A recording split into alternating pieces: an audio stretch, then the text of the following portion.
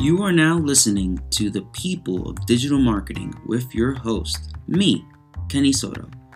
This podcast is your source for marketing strategies, tactics, and most importantly, career advice from the best digital marketers in the world. From B2B to B2C, startups to Fortune 500 companies, and everything in between, I interview experts in marketing so that we can grow to become better marketers together. If you're a marketer who wants a leg up in this space, well, guess what? You're in the right place. Thanks for tuning in.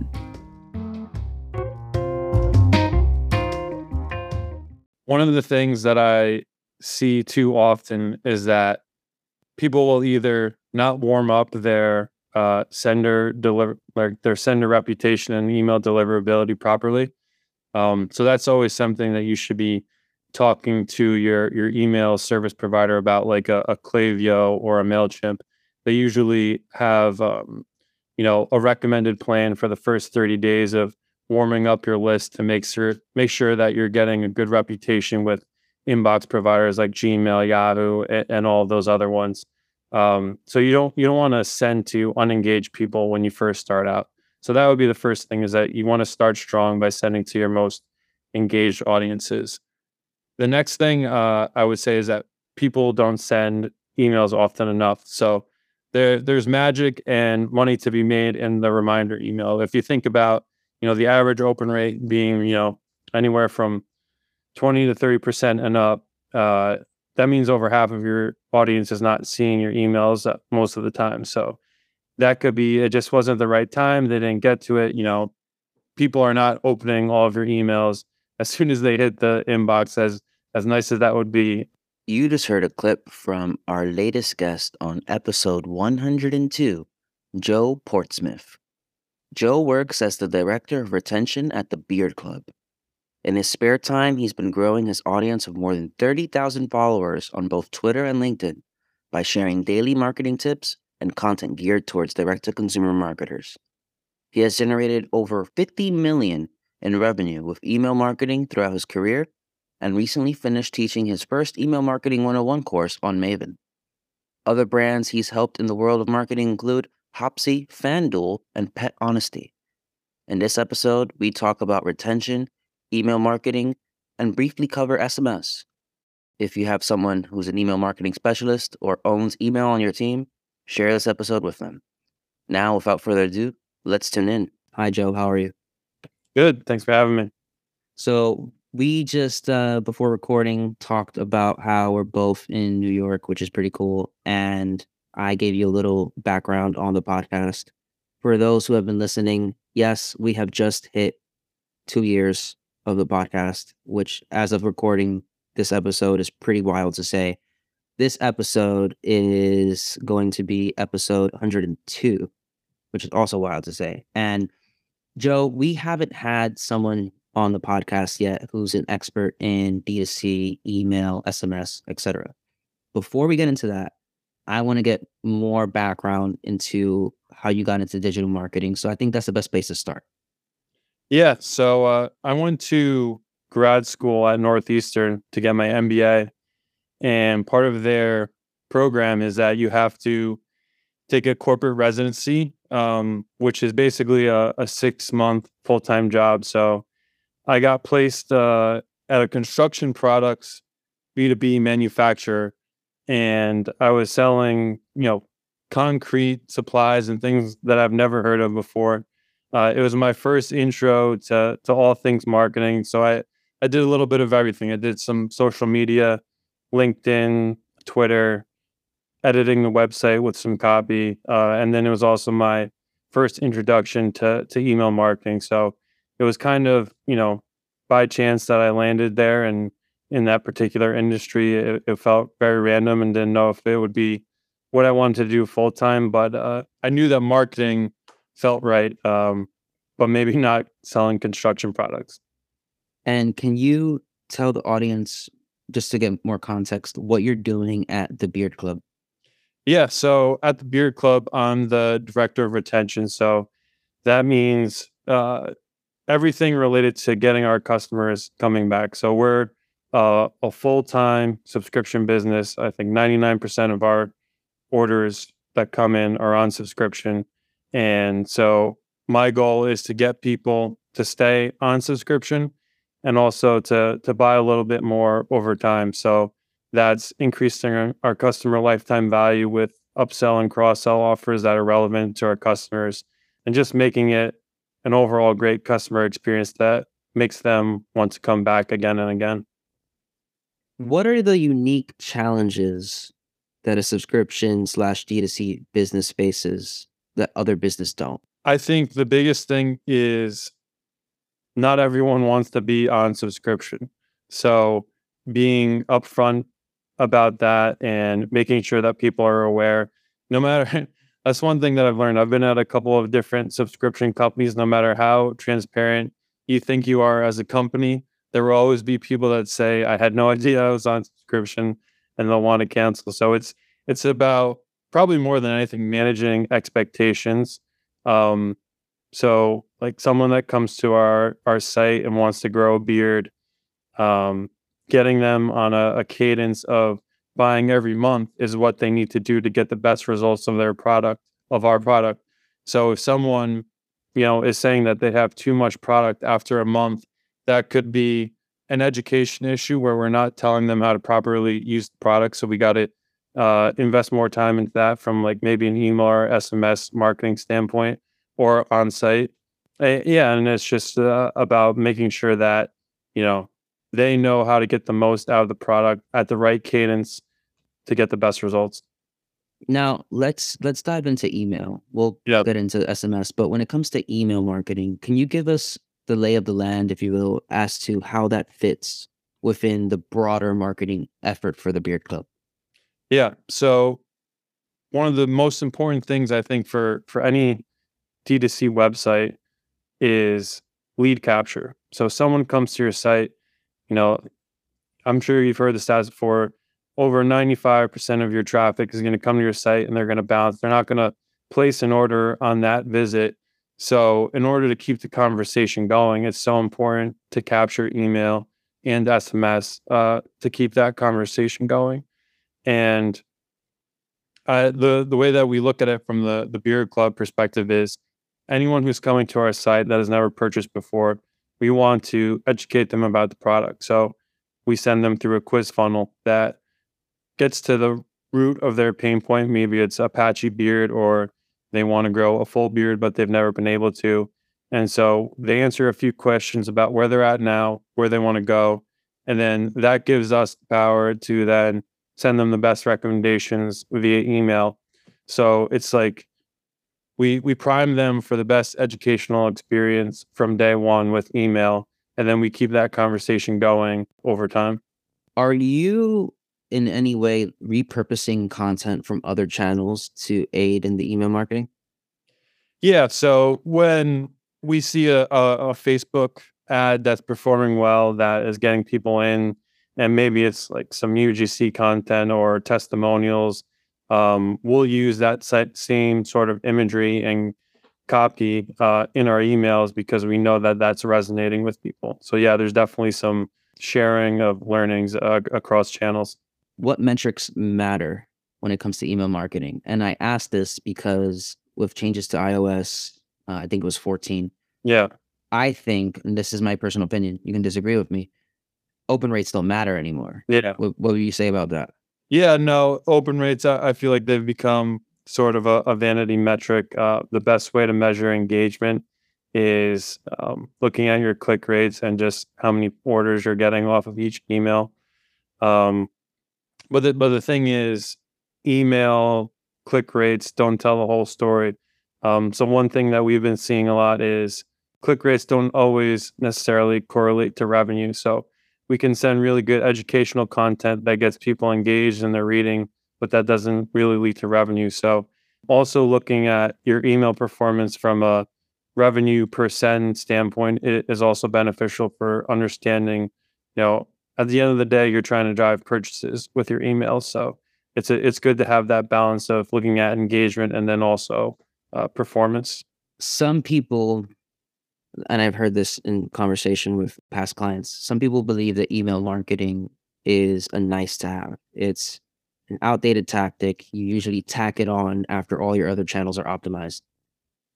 Do you think email marketing is out of style? I couldn't disagree more, and I'm probably the most biased person, but probably also one of the more educated people on the topic. At my last company, email drove 30% of our company's revenue. Then you layer in SMS driving another 25 to 30%. And that's 50 to 60% of revenue coming from those two channels alone. So they can totally have a ton of weight and drive performance for the business. And I feel like it's the best way to communicate with your customers is having these messages trigger, particularly in an automated fashion at the right time with the right content. It really makes the customer experience better from an education standpoint, and also just from a business standpoint. You're able to get conversions at a high rate when you're sending your emails at the right time. So I think that it's probably underutilized, and it's such a high ROI channel. I'm sure you've seen these stats too, where email generates $38 for every $1 invested. So I don't think it's going anywhere anytime soon. Everyone still has email. Everyone still checks their emails. It's harder and harder to stand out in the inbox, and that's probably the biggest challenge. But I would not say that it's out of style or anything like that. So, Joe, let's say that I am leading a marketing team. I want to do email, but I'm concerned that I might not be starting off on the right foot. What do teams usually do wrong when launching their first set of email marketing campaigns? One of the things that I see too often is that people will either not warm up their sender reputation and email deliverability properly. So that's always something that you should be talking to your email service provider about, like a Klaviyo or a MailChimp. They usually have a recommended plan for the first 30 days of warming up your list to make sure that you're getting a good reputation with inbox providers like Gmail, Yahoo, and all of those other ones. So you don't want to send to unengaged people when you first start out. So that would be the first thing, is that you want to start strong by sending to your most engaged audiences. The next thing I would say is that people don't send emails often enough. So there's magic and money to be made in the reminder email. If you think about, the average open rate being, anywhere from 20 to 30% and up, that means over half of your audience is not seeing your emails most of the time. So that could be, it just wasn't the right time. They didn't get to it. People are not opening all of your emails as soon as they hit the inbox, as nice as that would be. So having the right cadence of, respectful follow-ups and reminders, and just not giving up after one email is probably the next biggest mistake that I would see. This might not be applicable in every situation, but have you done any cross-channel coordination where there might be some content that's going out on social or on a paid channel that then coincides with content that's being presented via email? I've done things like site-wide promotions. If Amazon Prime Day is tomorrow, so there will be promotions going out for all of our social channels, and we'll be promoting things in email and SMS. So there is a coordination from that standpoint. But is that what you were getting at with that question? Yeah, because I think one of the challenges that marketers have when they're just trying to collaborate with team members is sometimes it's difficult, unless you're a leader that's had experience in multiple functions. It's difficult to know how to coordinate the content that's going on one channel and matching it to the same kind of messaging that's going on in the other without just directly copying the content, if that makes sense. Yeah, totally. I've always noticed that it's nice to have someone who kind of leads the overall company promotional strategy. So I've played that role in past companies. At the beer club, it's like more led by the social team. So it's like who's going to step up and plan out the promotion, and then make sure that everyone has their ducks in a row and is getting like their specific tasks done for the team. But yeah, there's definitely a lot of coordination required for bigger initiatives like that. Do the same tactics that work for email work for SMS? Um, for the most part, I would say yes. I think the biggest differences with SMS and email is SMS you should probably send less often, because texting someone is a little more intrusive than ending up in their inbox. So I usually cap our SMS campaigns at 2 to 3 absolute max per week. Whereas email, I've been at companies where we sent emails every day. And so like the way that I think about email is you can send emails as long as you're providing valuable content. And I think, as a marketer, when you're just kind of spamming people versus when you're delivering something that's worth sending. But even with SMS, it doesn't matter. I can't think of many companies that can get away with sending a text every day before getting people annoyed. So that would be one thing that's different. But in terms of like the content that you're sending and the promotions that you're sending, a lot of the times what we'll do is take a multi-channel approach where we send an email with a piece of content on a Monday, and then Wednesday of that week we're following up with similar content via SMS to just kind of reinforce the same message and multiple touch points, because it takes multiple touch points for something to stick in someone's head. So that's one way that I like to approach the two of them combined. If you were to hire an email marketing specialist, what skills, what experience, what kind of thinking frameworks would you look for in the ideal candidate? Yeah. So one of the biggest things, I think the most important skill for an email marketing specialist is attention to detail.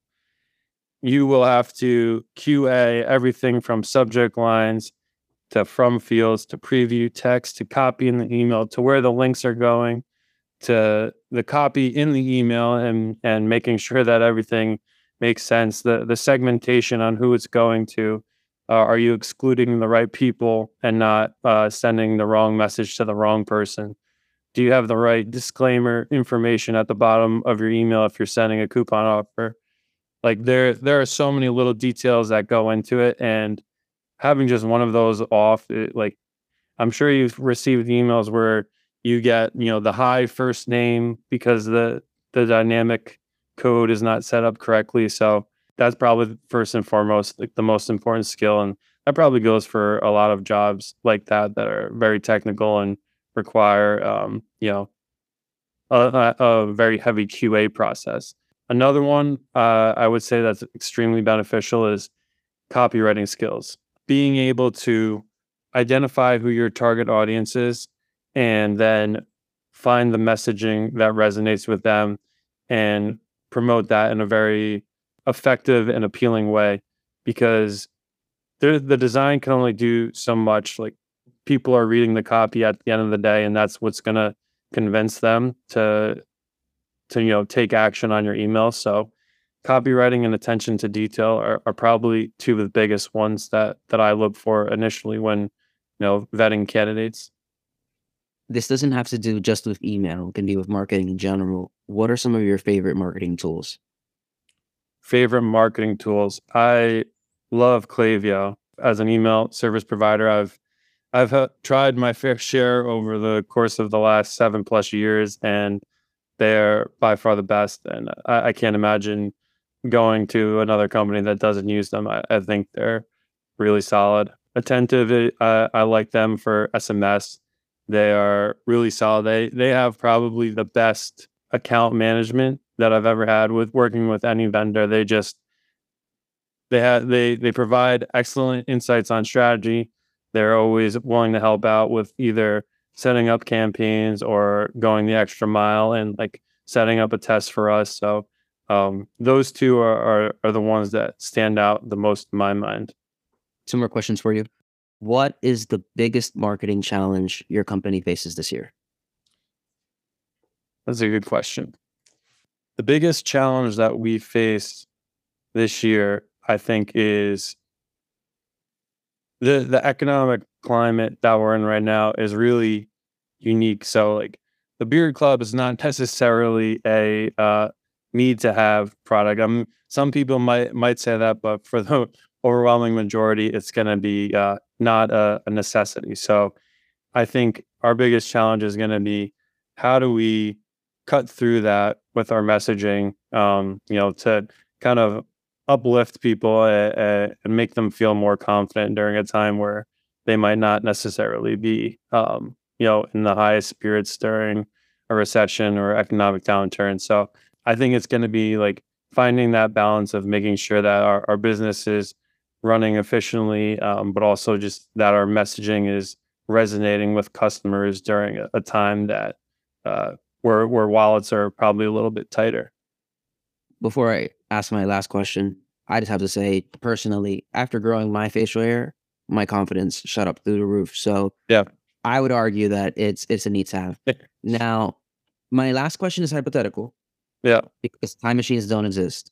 Yeah. But if they did, you can go back into the past or about 10 years, knowing everything you know right now. How would you specifically accelerate the speed of your career?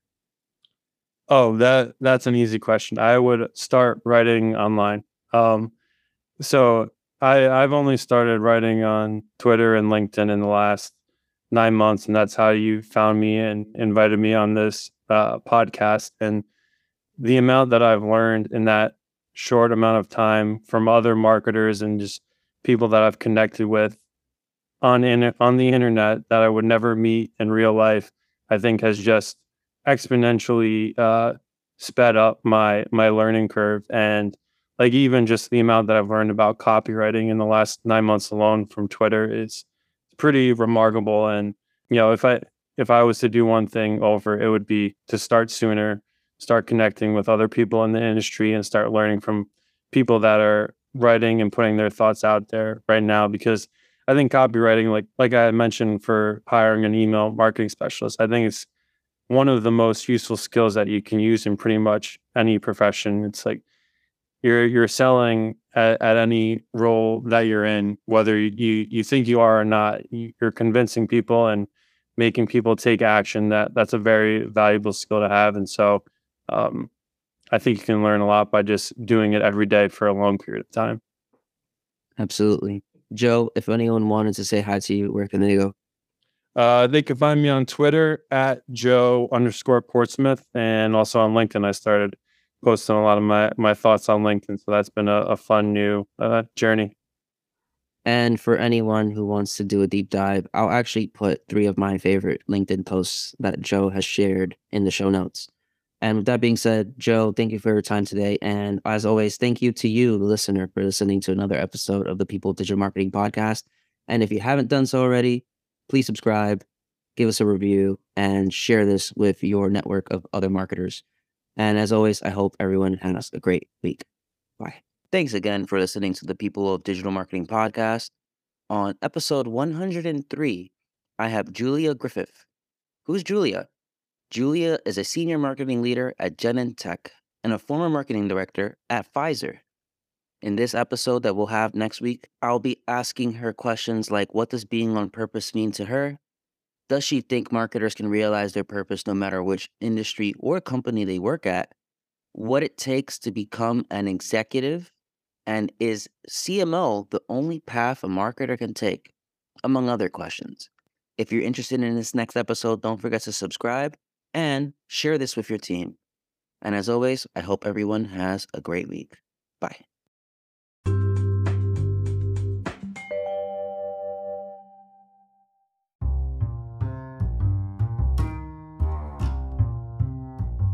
Hey, thanks again for listening to this podcast. If you enjoyed this episode, don't forget to submit a rating and leave a review on your podcasting app.